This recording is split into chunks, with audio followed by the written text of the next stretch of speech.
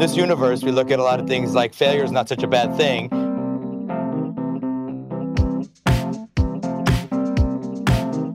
If you're not failing, maybe you're not trying hard enough. Welcome to Ending Pending. I'm your host, Andy. I don't know. I can't think of anything. I went to Juilliard, and I'm Evan. I'm the cousin of Bruce Wayne, and I'm Ronnie. If you can tell by those introductions, Ending Pending is a podcast where we discuss television shows which have only lasted for a single season. We're currently covering NBC's Powerless? Yep. Sounds right. But before we get into that, I have a bit. Andy's got a bit. What's the bit, Andy? We're back to the normal system. Back to the normal system. And I didn't think of a bit, which is so normal. Back to the normal that's pretty system. much how it goes. Oh, this is the most normal we've ever been. Okay. If you could be cousins with any superhero, who would you want to be cousins with? Cousins? Does this come with any perks, or are we just biologically related to the superhero? It might have perks. Like if you're Batman's other cousin, you're a lesbian, and your parents were also murdered. This is a very unlucky family, I'm gathering. Pretty much. What's a rich superhero other than Batman? Batman's too cliche. Batman is predictable at this point. We gotta think outside the box. Who's a really rich guy? I was gonna say, I think I would go with Aquaman, because Aquaman is literal royalty and has some sweet oceanfront property. It's the most oceanfront you can possibly be. It is in fact ocean. It is ocean adjacent. It is ocean under. Yeah. It's just ocean. It's ocean. Yeah. Yeah, and I mean, he can talk to the fish, and the fish respond. And that's. I wonder if that's hereditary. I wonder if, as Aquaman's cousin, you would also be able to speak to fish. Oh, I can't imagine. I don't think so.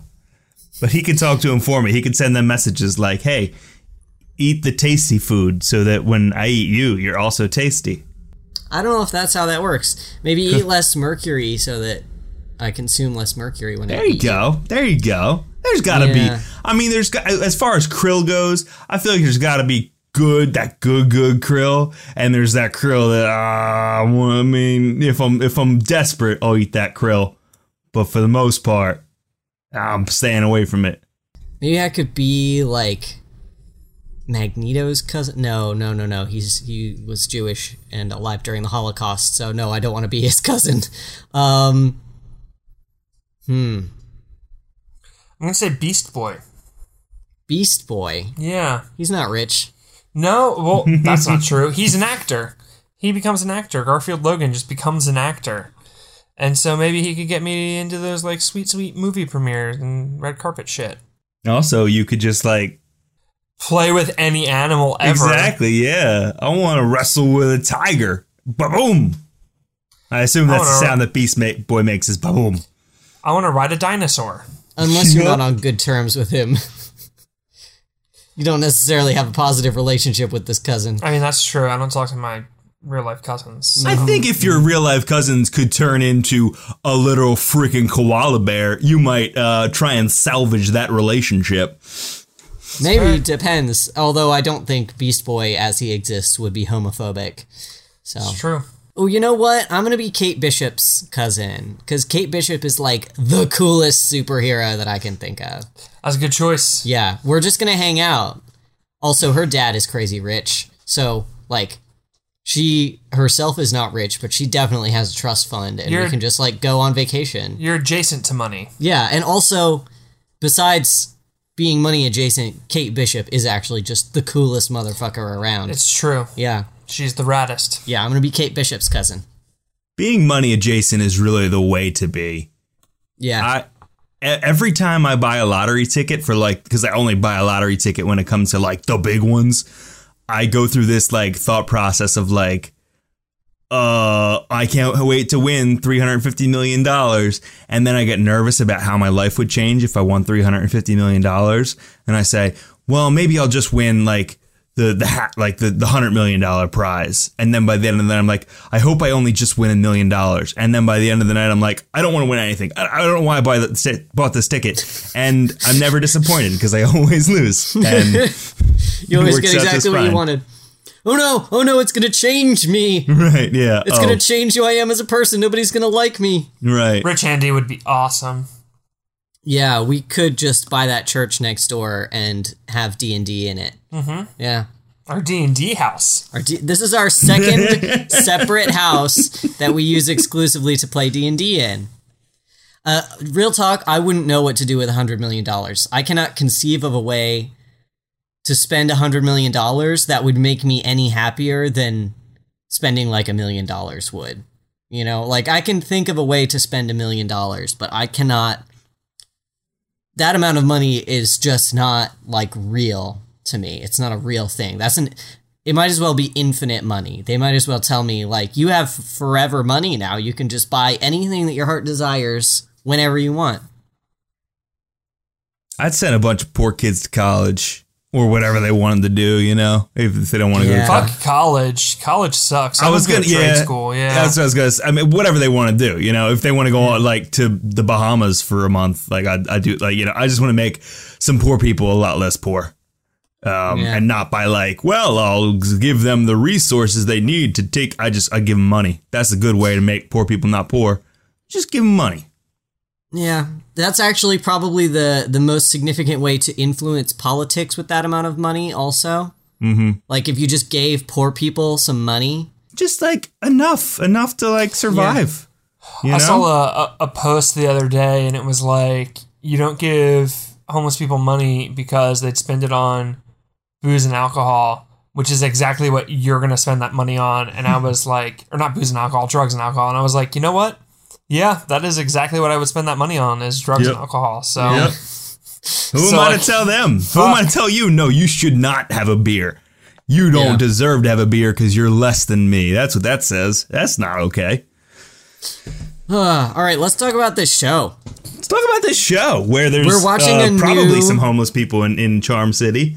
Oh, definitely, yes. The show that we are watching, it is called Powerless, and it is about a company that makes gadgets and products to protect you from superhero mishaps that happen in your everyday life. Because this, and I genuinely didn't realize this going into it, but this is an official DC property, like a DC Comics tie-in, even though it is tonally just so completely divorced from everything else in the DC universe, like the DC television, and I guess not, like Heroes of Tomorrow is kind of like campy and weird. It's close to Legends of Tomorrow. You can tell Evan's a big DC fan.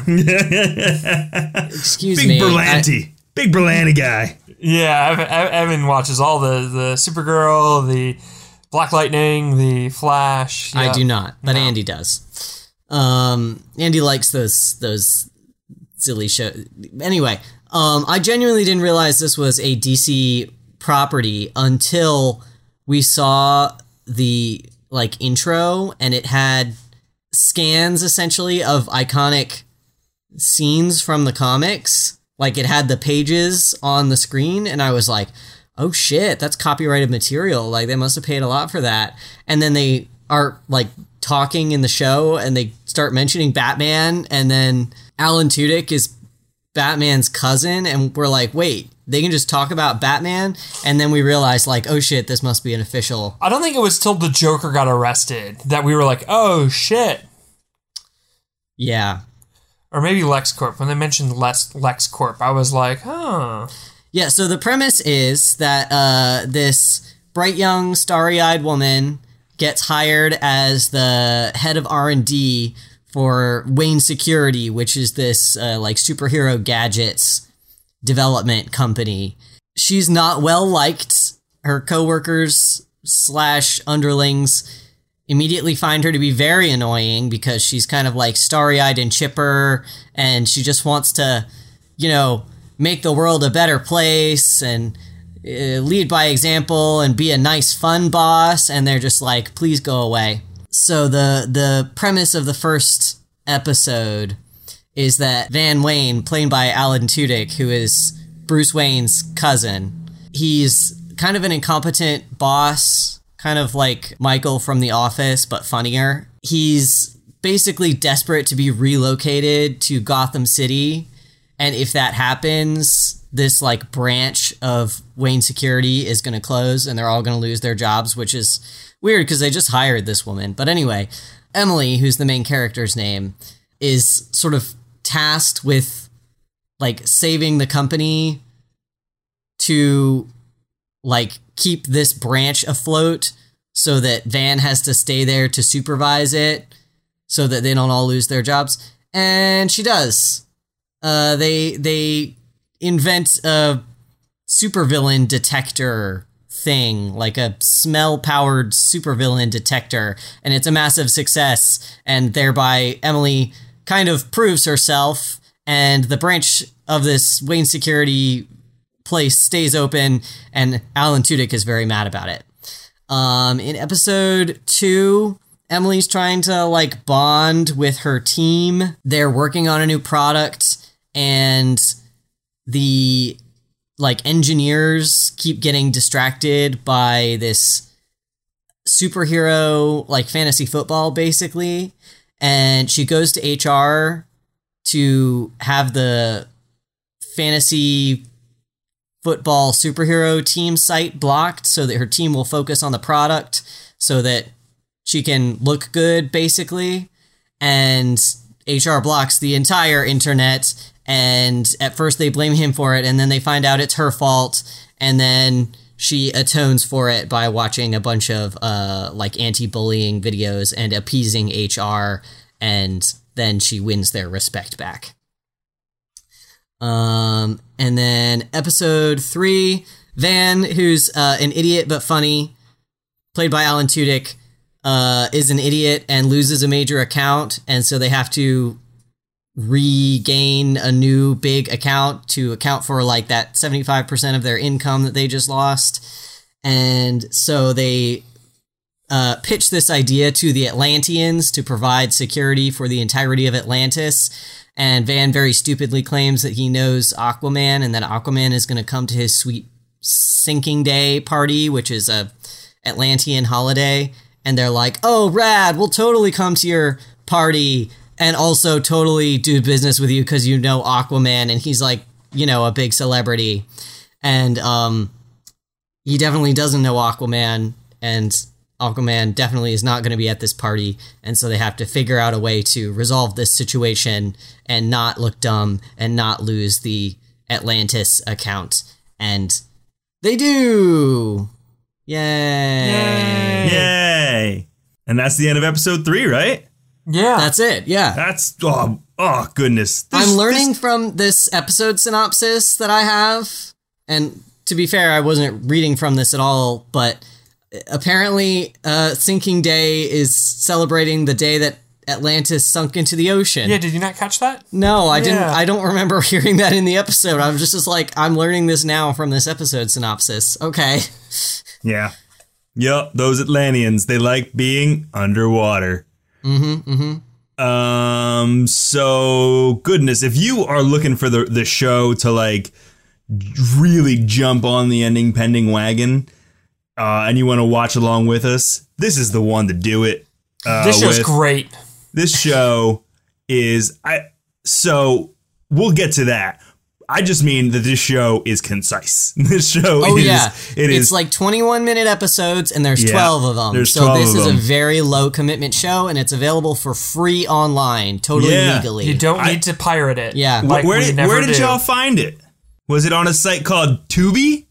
Yes, that's it. Yeah, I thought it was UD or something. What is Tubi? I've never heard of it until I had to find this show. Yes, but Tubi was it. I have no idea what Tubi is, but get on Tubi, God everybody. bless you, Tubi. It's the Netflix also, of the future. There was only like one commercial per episode, and it was at the beginning. Yeah. We got to watch a whole 21 minutes after watching a mere one single commercial. It was glorious. I don't know who they're selling my information to, but Tubi, highest bidder. Get it out there. Take my browsing data, Tubi Daddy. Yeah. Take it. Oh, for sure. Market me those ads. Serve me those ads, those targeted ads. Let's talk about this show. Yeah. Let's talk about this show. We watched 3 episodes of this show. Andy. Yeah. 3 episodes of NBC's Powerless. Did they work for you? Look, some of the jokes don't land, some of the acting's not great, and the special effects are real bad, but I love this show. This show rocks so far. Very cool. Very cool. Evan. Yes, Ronnie. All 3 of NBC's, I almost said NBC's The Good Place, which we will never cover, but gosh, wouldn't it be nice? NBC's Powerless. Did they work for you? They sure did. This show is great. We keep watching this and like looking for flaws and being like, why did the show get canceled? I can't find it yet. We're 3 episodes in. I'm very happy so far. Hey, Ronnie. Hey, Ronnie. Hey, yeah. Did these 3 episodes of this new good show work for you? They did. Not as enthused. Not as enthused. They definitely worked. I am a sucker for a comedy. Yeah, like it's going to take a lot for me to say a comedy didn't work.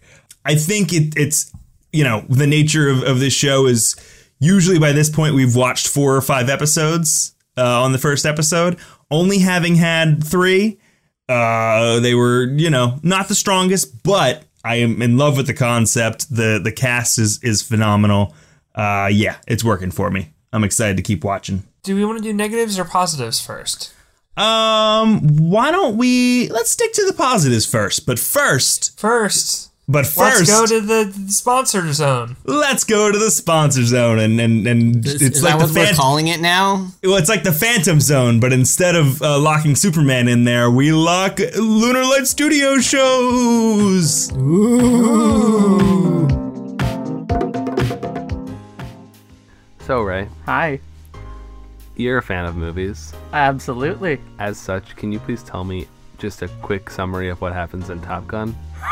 Top Gun, of course. Top Gun is a fan favorite children's movie. I don't know why there's a gun in the name, honestly. It's where, what's his name? Steven Stallone. Yep. Goes and joins the military.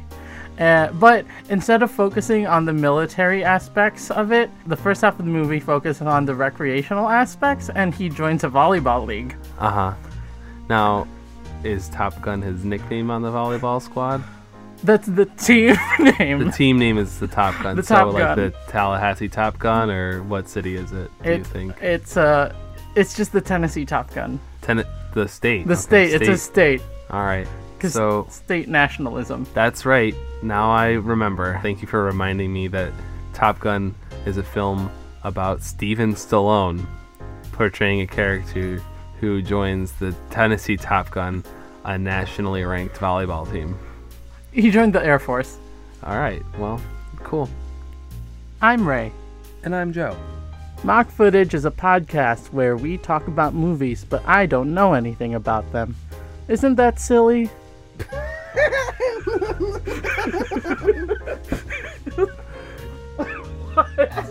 I think that was it. I think that was the one. Mock Footage can be found every week on lunarlightstudio.com.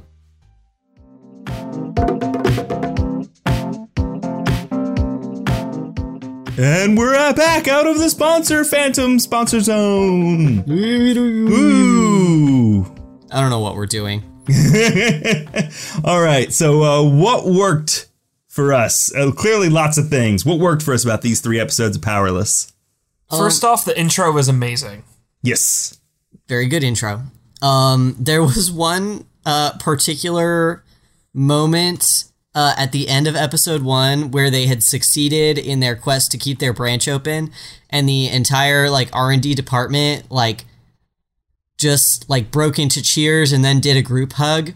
And Emily was standing there kind of trying to awkwardly wiggle her way into the hug, and this scene was very long. You weren't like the camera was not zoomed in on her, so you didn't really like notice this unless you were like looking, but she's like on the edge of several like group hug friendship circles trying to like edge her way in, and then she kind of like awkwardly pats someone on the back and then turns to another group that's group hugging and kind of tries to like nose her way in and then gives up on that, and it's just very good. It's just very good comedy. That's extremely granular, but I remember that so distinctly. I was like, yeah, oh boy, I've been in that situation. Van's assistant, Van's secretary, Uh-huh. and Van are the best parts of this show.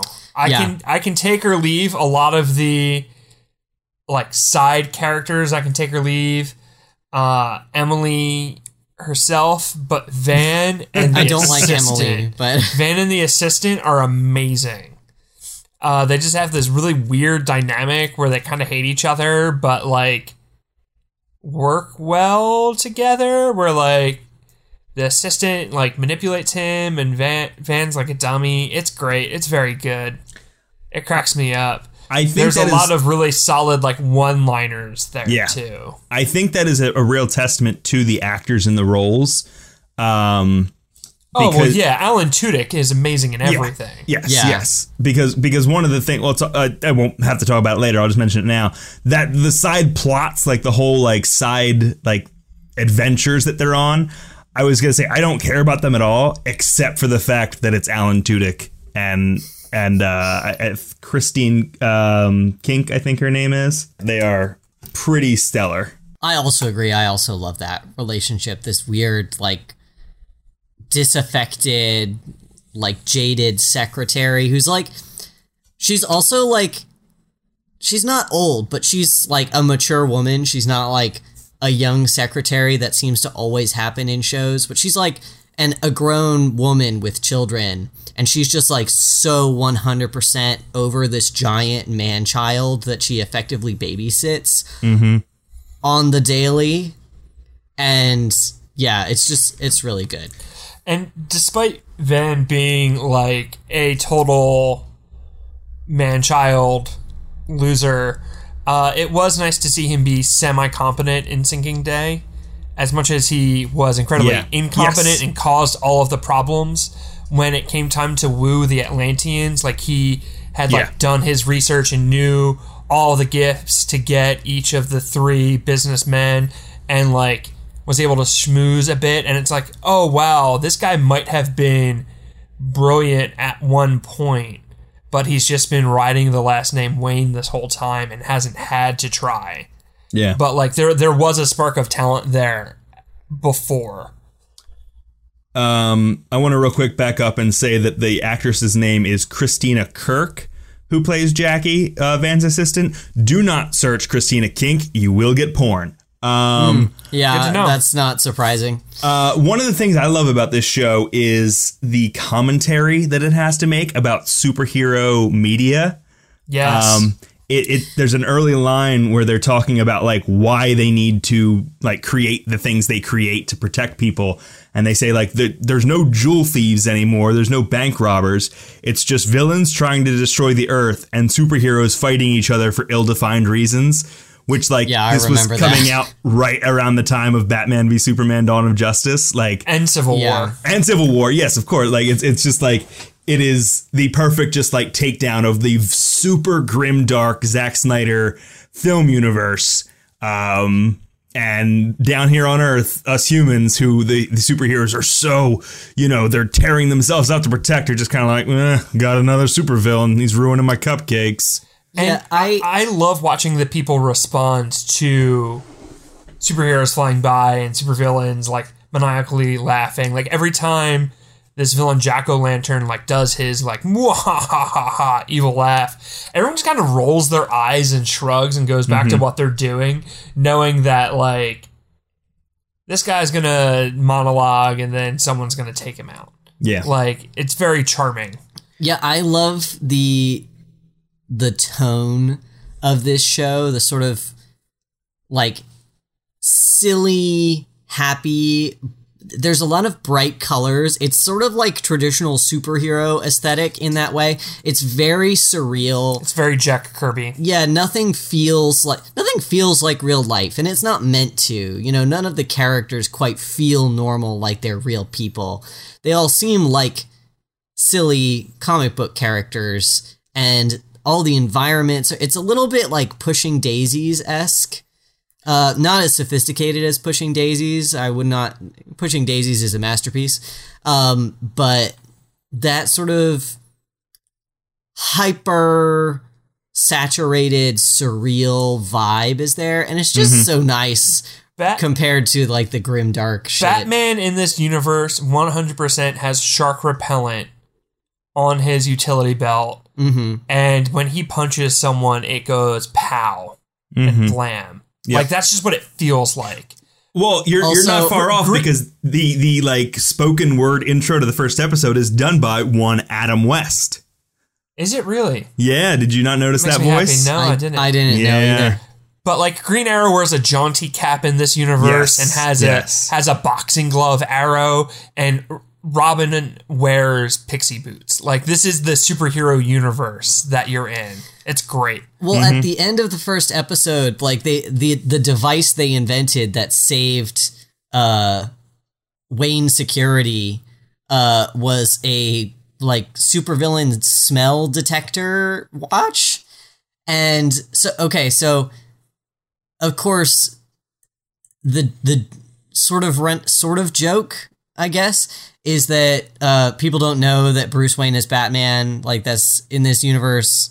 Nobody has put it together that Bruce Wayne is Batman. And they, at the end, they're watching the news, and the news reports on the fact that Batman used a device that detected the Joker's smell or whatever. And they were like, that's so weird. That's so weird that Wayne Security invented that.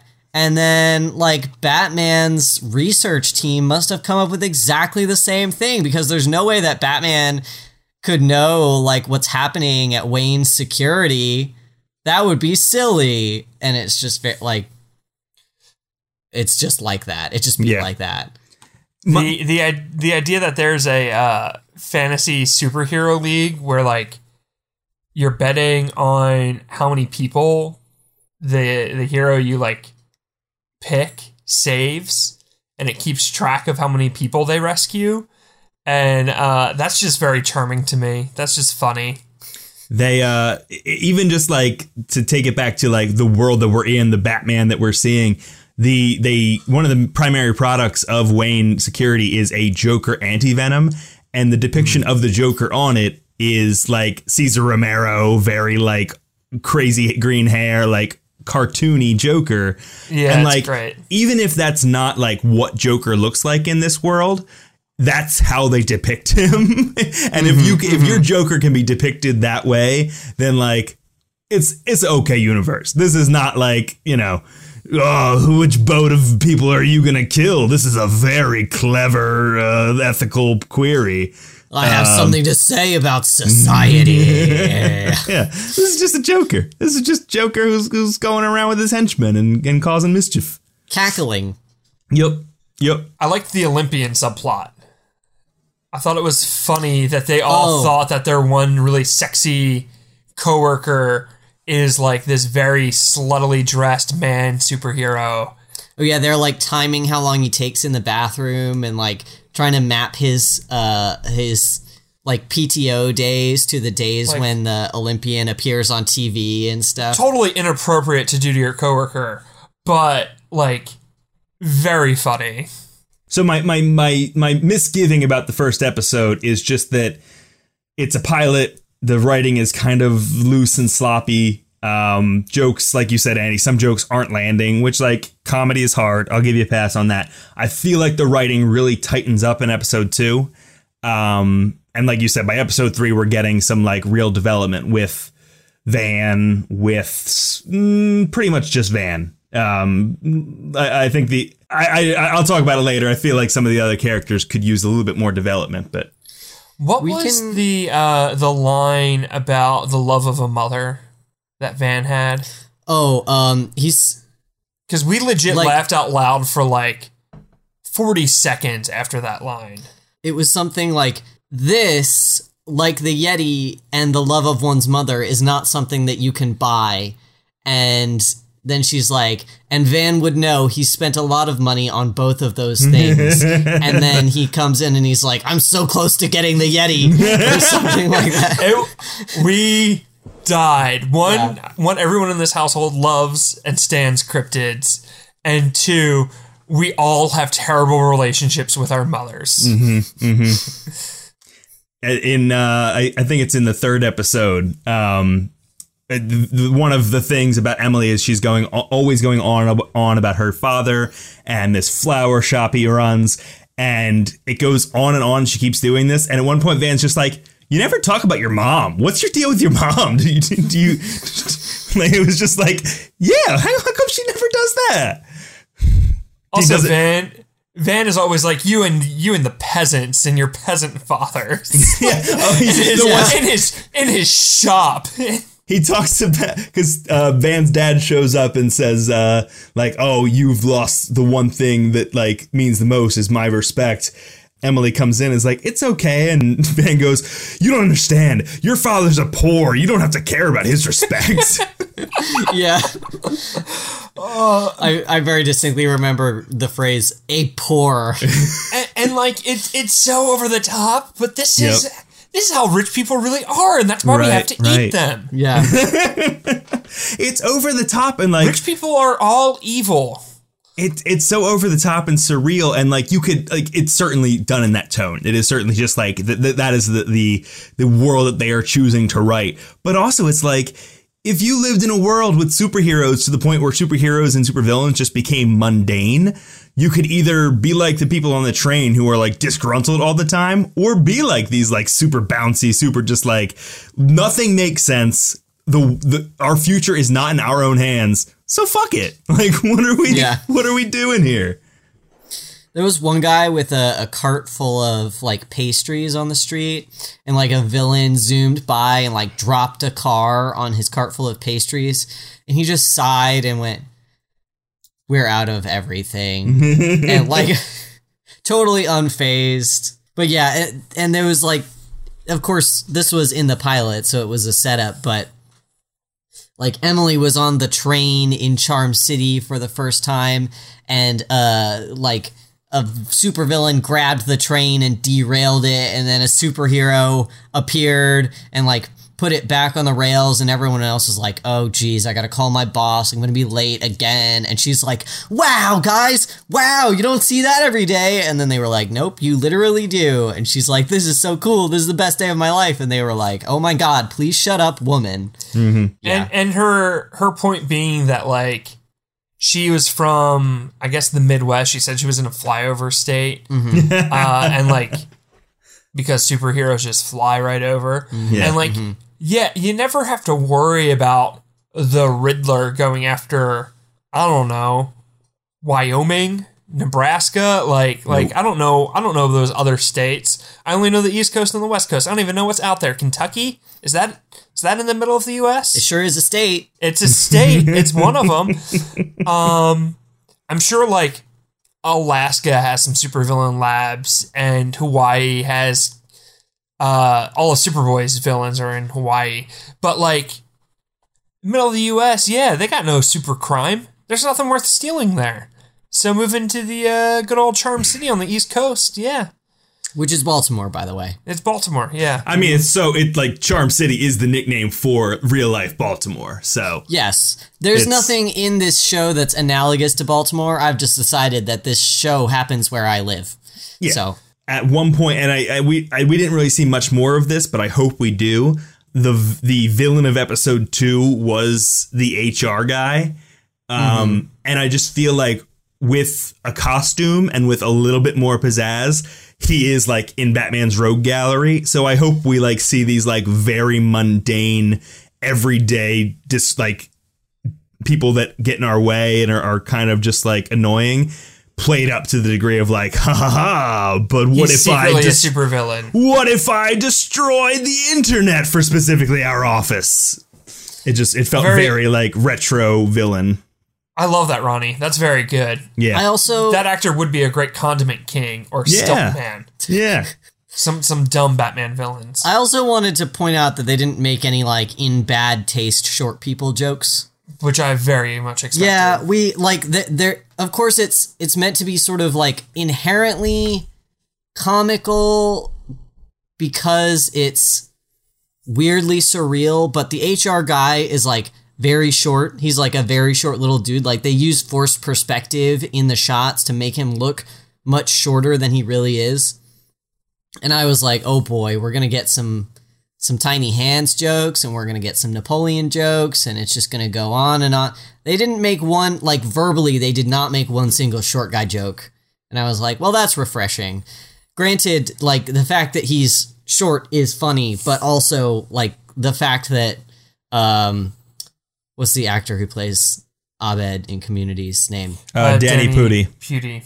Danny Pudi. The fact that he wears really exaggerated turtlenecks is also like sort of a surreal, weird, these aren't real people kind of a joke. So yeah. Just good on him for not like doing bad taste jokes. Danny Pudi has been fantastic in this too, by the way. Yeah. I Danny was worried. Pudi, Ron Funches, like they're all three of them are a joy.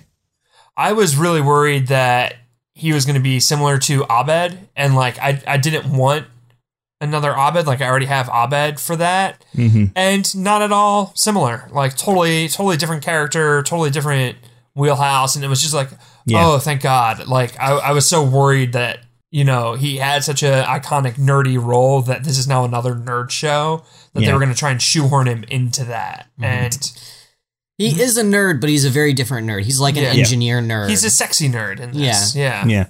The trio of Danny Pudi, Ron Funches, and Jenny Pearson, and then Christina Kirk, the assistant, kind of joins in towards the end. They're just so genuine and like so like one of my notes was that like in the first episode, this felt like a DC show about people in an office, about like powerless people. By the second episode, it feels like a very lived in. This feels like an office comedy, like a workplace comedy that, oh, by the way, just happens to have like Superman and Batman in it. Like it is very lived in. It's very genuine. And the trio of them do a lot to make that happen. I agree with you on 2/3 of that trio. You're not a Jenny Pearson fan? She's, it's not her fault. I think the character is written very poorly.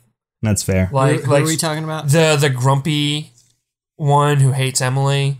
And like that's her only joke. My Emily detector. Well, that's that's something we can let's jump into negatives now. Then let's slide right in. Because I think everyone is just very one note, and again we've only had not even a full hour with these people. And with only 12 episodes and only half-hour episodes, I don't know that we're really gonna get much deeper. But, everyone is kind of painted with just that Emily is bubbly. Christina is or Jackie is kind of just over it. Ron is black. Like that was a bit of an uncomfortable thing that they leaned on a bit too heavily for my taste. I'll talk about that a little bit later. I agree. Episode 3, there was like a weird joke, and I was like, at the beginning of episode, I forget, I think 2, she makes like, he's like, oh, you whipped him into shape, and she makes like a whipping sound, and Ron's like, ooh, no, and she's like, I regret it immediately, and I was like, and then she is like coming out of HR, and Ron's like, ooh, are you in HR? Are you making whipping sounds at more other black people? And I was like, well, that's funny, like just the round back on it. But then they leaned on that a couple more times, and it's like, if like the strength of this cast is in its diversity, I like that. But if it's going to be the crutch for all the comedy throughout it, that's not like, even like the Atlanteans come in, and the joke is that Ron is Atlantean, and they kind of like play up thing like, because all the Atlanteans that come in are very like tall Swedish white folks, And they're like, you're from Atlantis too? And he's like, yeah, because they're so, dour and I'm so fun and bubbly. But like the subtext is like, no, it's because you're black. And it's like, can he have another personality except for the black guy? Also, the other joke is like, I thought you were from Atlanta. Right. Yeah. Like, okay. Yeah. Also, the whole like, oh, he can't be from Atlantis because he's black bit. Just like as a big DC Comics fan, I didn't quite get either, because like literally the best character from Atlantis is Kaldor in Young Justice, and like dude is black and is just like the best Atlantean character we've ever had. So isn't Black Manta black? Black, yeah. Well, depending on your continuity, Black Manta is either a human or an Atlantean. He's sometimes both and sometimes neither. But yeah, like Black Manta, he's black and it's in his name and he's an Atlantean too. Right. Come on, y'all. Yeah, that just, it was kind of the fact that there could have been a funnier joke there about other Atlanteans showing up to the office, and is the character's name Ron? Yeah. And like Ron not fitting in with them, and it didn't have to be a race thing. It could have been any number of reasons why he didn't fit in with them, and why he works in this office building on the surface. At one point, they do kind of like what's supposed to be like an Atlantean salute, and he returns it, but it's just like a Black Power like fist. Yeah, and it's like, boy, that's diminishing something extremely important. If it was just episode 2 and that's where they kind of like got that out of the way, I'd be like, fine. But the fact that they returned to it in episode 3, I was just like, if this is going to be the only like arrow you have in your quiver is like for Ron, is just that like looks different than us, huh? I'm gonna start to pull away a little bit, no matter how much I like the rest of it. And like, no one's hitting Danny Pudi with these jokes or Vanessa Hudgens with these jokes. It's literally just Ron being black. They do a bit at the beginning of episode 3 where they talk about Vanessa Hudgens being Filipino, and like they're, again, it's just like they throw some race bits back and forth, and it's like, is this the show for this? I don't feel like this is the vehicle.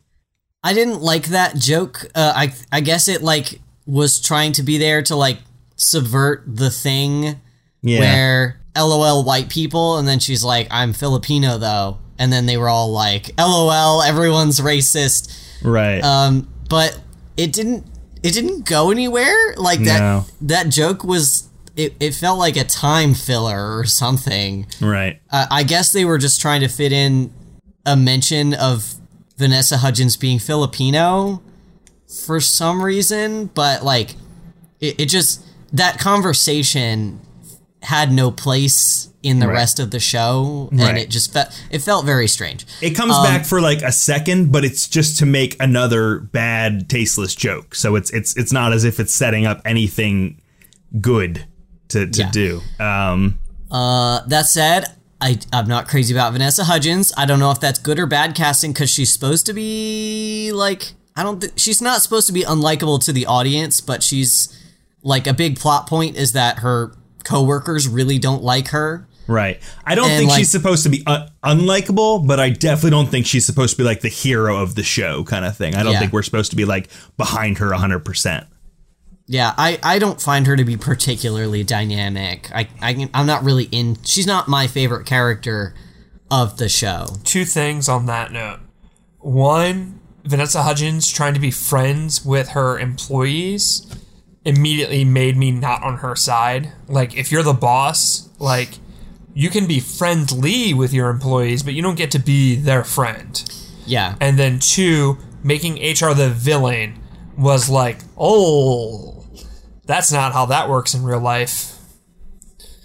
You might have an HR person who's annoying, but like making them the evil villain, I was like, yeah, you've never worked for a company where you need HR. Like this was written by a straight cis white man. Right. Yeah. I think that, where HR is the villain because they're being told, what they can and can't do. I think it's at some companies HR is more to protect the company than to protect the humans. Sure. But your point stands. It is a little off there on both points. I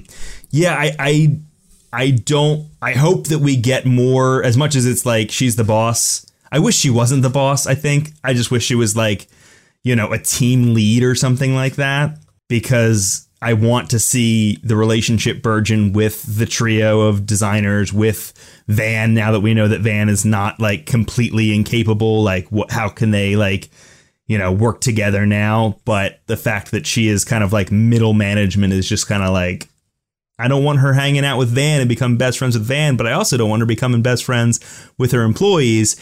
So who am I supposed to be? Who is supposed to be in scenes with Vanessa Hudgens? I don't know where you go from there. This is a weird side complaint I have. Go. That I like that they are on the periphery of like the DC universe. Mm-hmm.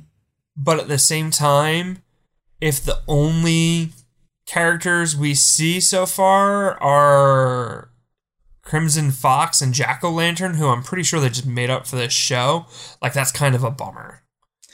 Like, yeah. I don't get why this is set in Charm City instead of Gotham City.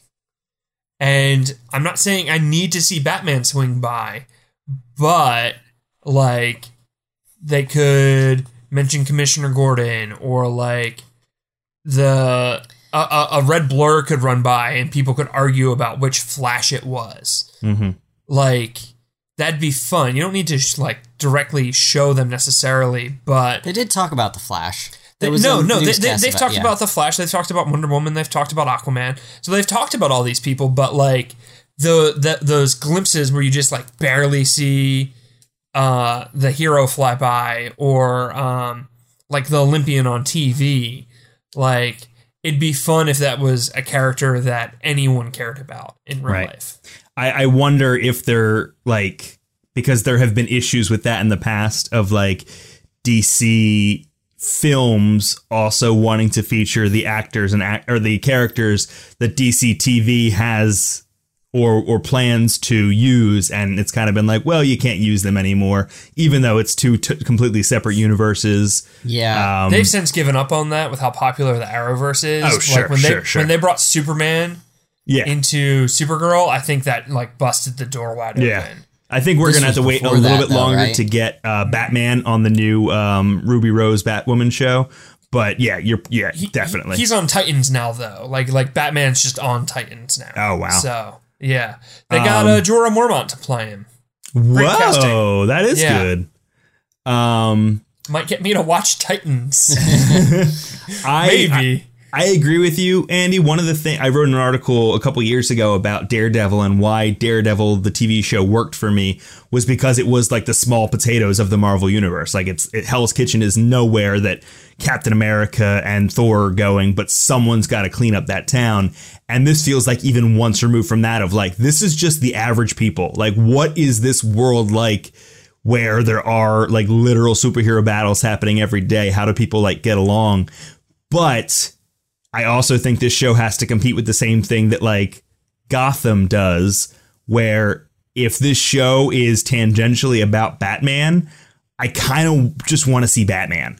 Like, yeah, I just like if you're like, it doesn't have to be a Batman show, but if like Batman is been mentioned more than 3 times an episode, I kind of want to see Batman. And if you're not going to do that for me, I'm going to have the same like satisfaction issues that we had all the way back in like Frequency, of just give me a little something. Give me a taste at the end of an episode. Like, they keep saying Bruce Wayne. It feels like everyone winks at the camera. Like, you, the viewer, know he's Batman, right? You guys know who Bruce Wayne is. We're going to keep saying Bruce Wayne because we can. We're allowed to. We're an official DC property. We can say the name Bruce Wayne. And as much as I totally agree with you, I love that the show is the small potatoes and is just zeroed in on these boring mundanes in this fantastical world.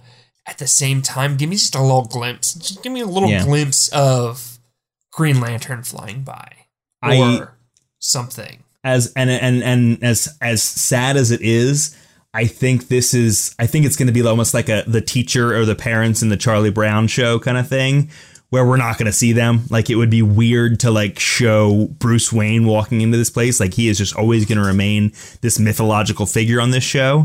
But it is how the show navigates around that, how it keeps me interested when it's not giving me the one thing I want. Okay, show me what I actually want then. Show me what you have to offer. For sure. But yeah, I think that covers it. This is a good show. I remember watching the pilot when it came out, and it is admittedly a kind of a weak, clunky pilot. But I am happy to have watched the rest of it because it definitely gets better. Yeah, I'm genuinely excited to watch more of this. Yeah, for sure. But thank you again to, who was it, Electric Gauntlet? For sending us this spreadsheet that Evan found this show on. I did. I definitely used the spreadsheet. We were gonna do the Tron animated show, but I was like, "Ooh, you know what? This looked good." Yeah, it's the perfect. We go from a 26 episode show to a 12 episode show. We're gonna vacillate here. We're gonna go back and forth. Like I said, jump on board with us. Go to Tubi, TUBI, and sell your soul to the data devil. And get to watch the show for free. Do it now before we do Young Hercules, which is going to be like 68 episodes. I can't wait. I don't know how we're going to pull that off, but we'll find a way. For Ryan Gosling, is that who's in it? Yep, little Ryan Gosling. Little Ryan Gosling. Billy the Goat Man. Truly a Gosling in this show. Not yet a goose, not yet a gander. If you want to follow us, you can follow us on Twitter. We are at PendingPod. We are on Facebook at PendingPod. On Instagram at EndingPending. You can send us an email, pendingpod@gmail.com. And be sure to check out LunarLightStudio.com for lots of other great podcasts on the Lunar Light family of products. Hop over to patreon.com/LunarLightHQ. Lots of amazing things there. I will be doing a cooking stream in November. Even if you all you have to do is donate $5 to get access to that. Do that and then cancel it afterwards, just so you can watch the cooking stream. The Lunar Light parents don't really know that I'm telling you to do that, but maybe you'll forget. Maybe you'll forget to cancel it. I don't know. There's also a new podcast coming out, a mini pod that'll only be available on the Patreon from me, called Absolutely Positive, where I take all the positivity you love on Ending Pending, and I do it about everything. I'm positive about everything. Without Evan and I there to drag it down. Exactly. Negativity. Without us terrible killjoys. It's weird how like the voice in my back of my head while I'm recording that is like, yeah, sometimes you need this stuff because the world is so rough. No. I put you there. You're there with me in spirit. Believe me. But you can get all that stuff and more.